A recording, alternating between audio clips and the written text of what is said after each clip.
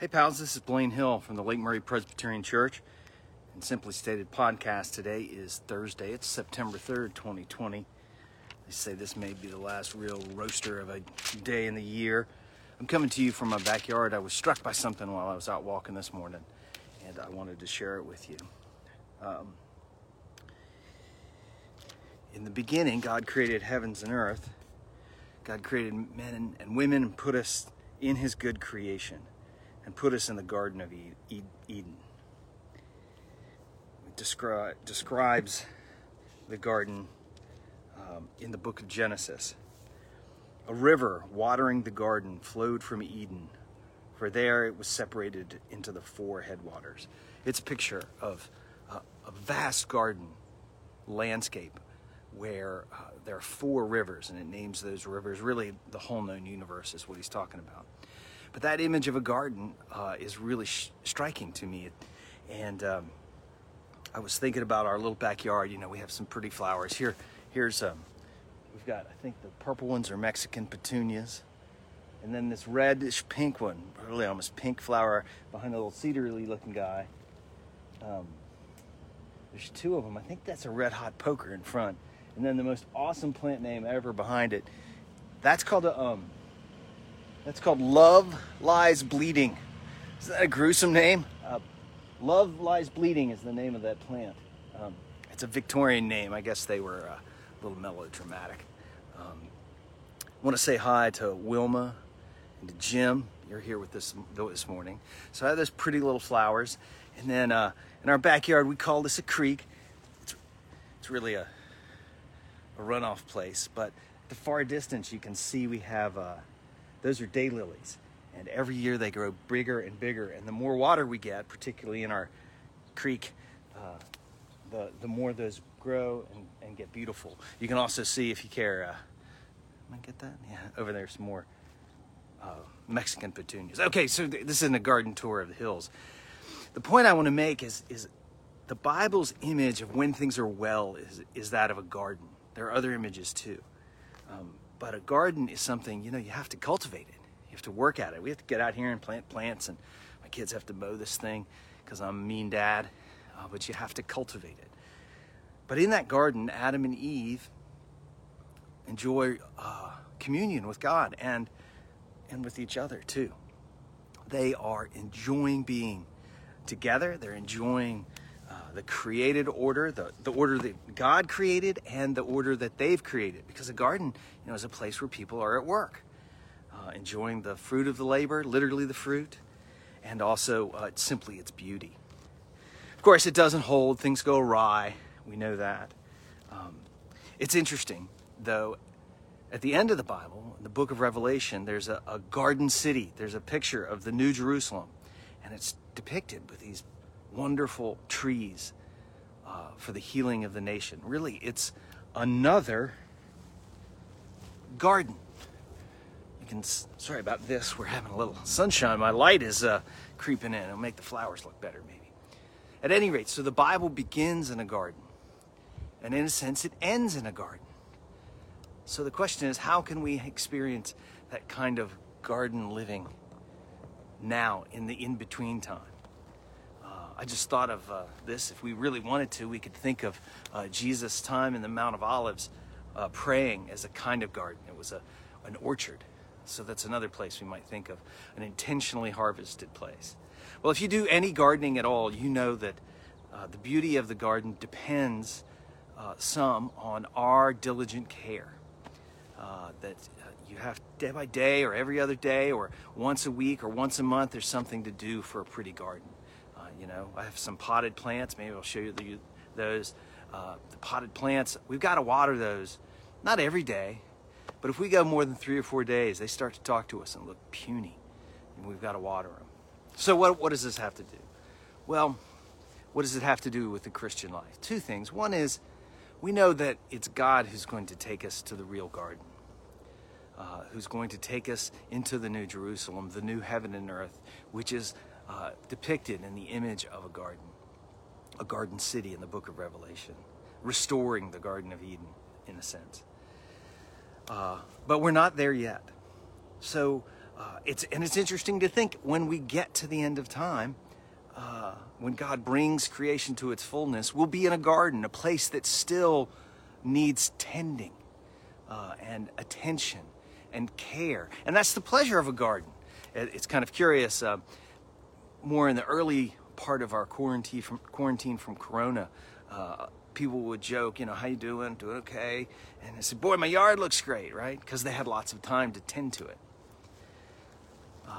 So that's what it means to have a garden, to have a yard. And we'll be engaged in that kind of creating of beauty forever is God's plan for us. But what I want to talk to us about for today is the idea that we need to do that tending right now. That we can think of our own heart and our own spiritual life as a kind of garden. A place that will, like a garden, naturally produce beauty and produce food and be a peaceful place to enjoy, not only for us, but for other creatures. Right now I can see a bunch of bugs, and oh wow, there's some hummingbirds over there. I don't know if you can see them, but on that tree, they're amazing animals. So there were some hummingbirds. They're gone already. Point is there's something in the garden is a place to enjoy for all of God's creatures. So, but that takes tending. So if we started in a garden, and Jesus is carrying us to a garden through his death and resurrection, maybe we can think of our life as a garden now. And one of the great things about keeping up a lawn, keeping up a garden, is it doesn't really work. You can't do it all at once. You can't do everything all at once, right? Like I'm sure a bunch of us have gotten into a position. You go to the garden store, and you see all those plants, and you see all those seed packets, or you get the garden catalog. Man, if you're a yard person, you get excited about it. Tools are bad that way too. So you get what you want, and it's a hard Saturday. You got to plant and clear out. Maybe if you have a bed, you can plant in the bed, but if you don't, you got to make a bed. It's hard work, but you can't do all the work of the garden right then. You can't do all of the watering, let's say, on the day you plant the plants. You say, okay, let's see, over the course of the summer, this garden's going to need 1,000 gallons of water. So I'm just going to put 1,000 gallons of water on. I'll be done watering for the summer. No, you just have a mud pond if you do that. We have to do things day by day or week by week, sometimes month by month, thinking of fertilizer, for the care of a beautiful garden. And that's how it is in building a kind of spiritual garden too. We need to attend to things, not all at once. We can't fix our spiritual lives in one fell swoop. We can't fix them at all.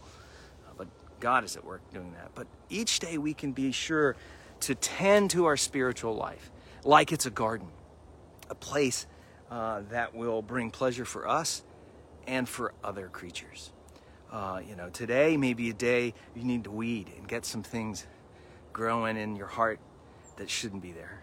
And you won't get all the weeding done, but you can get some of it done.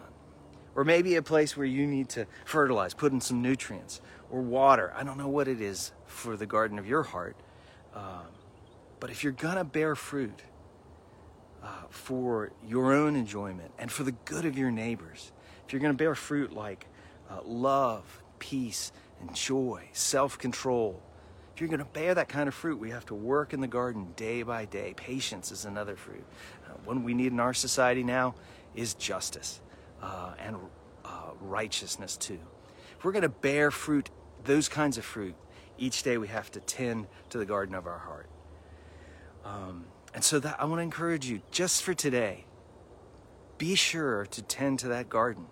I don't know, yours may be in very nice order, and you just need to walk through and do a little weeding, put a little watering down, add a little fertilizer, maybe just enjoy it. I was amazed. I've grown tomatoes, not very well, but one thing you can do to help tomatoes is just brush the plant. It causes air to move around, and that helps control pests. So you just pet the plant almost. It sounds crazy, but it's supposed to help. That's not work. You just really isn't going through and just getting to feel the plant, but it's being a part of the garden. So that's my challenge to you for today, that you make sure you do something, whatever it might be, to tend to the spiritual garden of your life. And it's probably not something very surprising. Time in prayer, opening. I brought my Bible along. Was reading from Genesis a little earlier. Actually opening scripture and reading something. Maybe you use an app instead. But the challenge for today, the encouragement for you today, is to make sure you do something, just something, to tend that garden, so that your spiritual life will grow. I'd love to hear what that is. You can share it here on Facebook, what you might do, or you can send me a message, or if you need to know something that would be helpful to you, you certainly can reach out and ask me, or ask the other people who are here on social media. I suspect our brothers and sisters have wise words for each other. So I encourage you to share what you might be doing to tend to your spiritual garden today. Or if you need some help with that, ask someone. Well, it's been nice to be here outdoors with you in my backyard, in my garden, so to speak. I want to pray with you, and then we'll go about our day. Heavenly Father, we're glad to be gathered, even if it's not in person, but in spirit. And we pray that you would help our spirit to grow, the garden of our spirit, and show us where to tend to the garden that you've given us. And we join with the Apostle Paul, and we ask that you would make our hearts grow and bear fruit that is for the good of the world.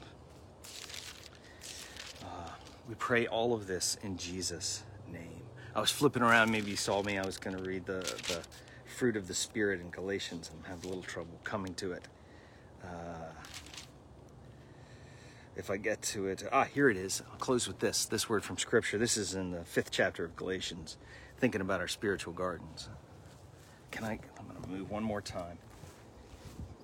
When I started talking, I was in a spot where the sun wasn't in my face. Sorry about that. I might make it's like a carnival ride there for some of you.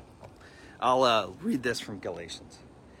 But the fruit of the Spirit is love, joy, peace, patience, kindness, goodness, faithfulness, gentleness, and self-control. That's the kind of fruit we're trying to harvest in our spirit, in the garden of our spirit. And I want to encourage you to be at work a little bit in that spiritual garden today. All right, I hope to see you soon, one way or another, that we'll be in touch. God bless you. Dave, you just jumped on, and it's good to see you. I know Jim and Wilma are there still, I think, and we're just so glad to spend this little time together electronically, since we can't quite yet hang out as close as we would like. It's funny, I have gotten on a couple of Zoom calls or gone to do Facebook, and I sometimes find I've almost left my mask on, which it's so funny. I'm just so used to any time I might be close to somebody or face to face, or they be near my face, I want to put a mask on. But so far, the screens have protected us from, anyway, it's a silly thing. I don't know if you've experienced that, but I sure have. Well, I really am going to finish this time. Please tend your spiritual garden and let's share with each other what we're going to do.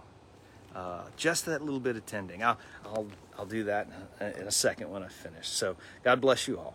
Bye-bye.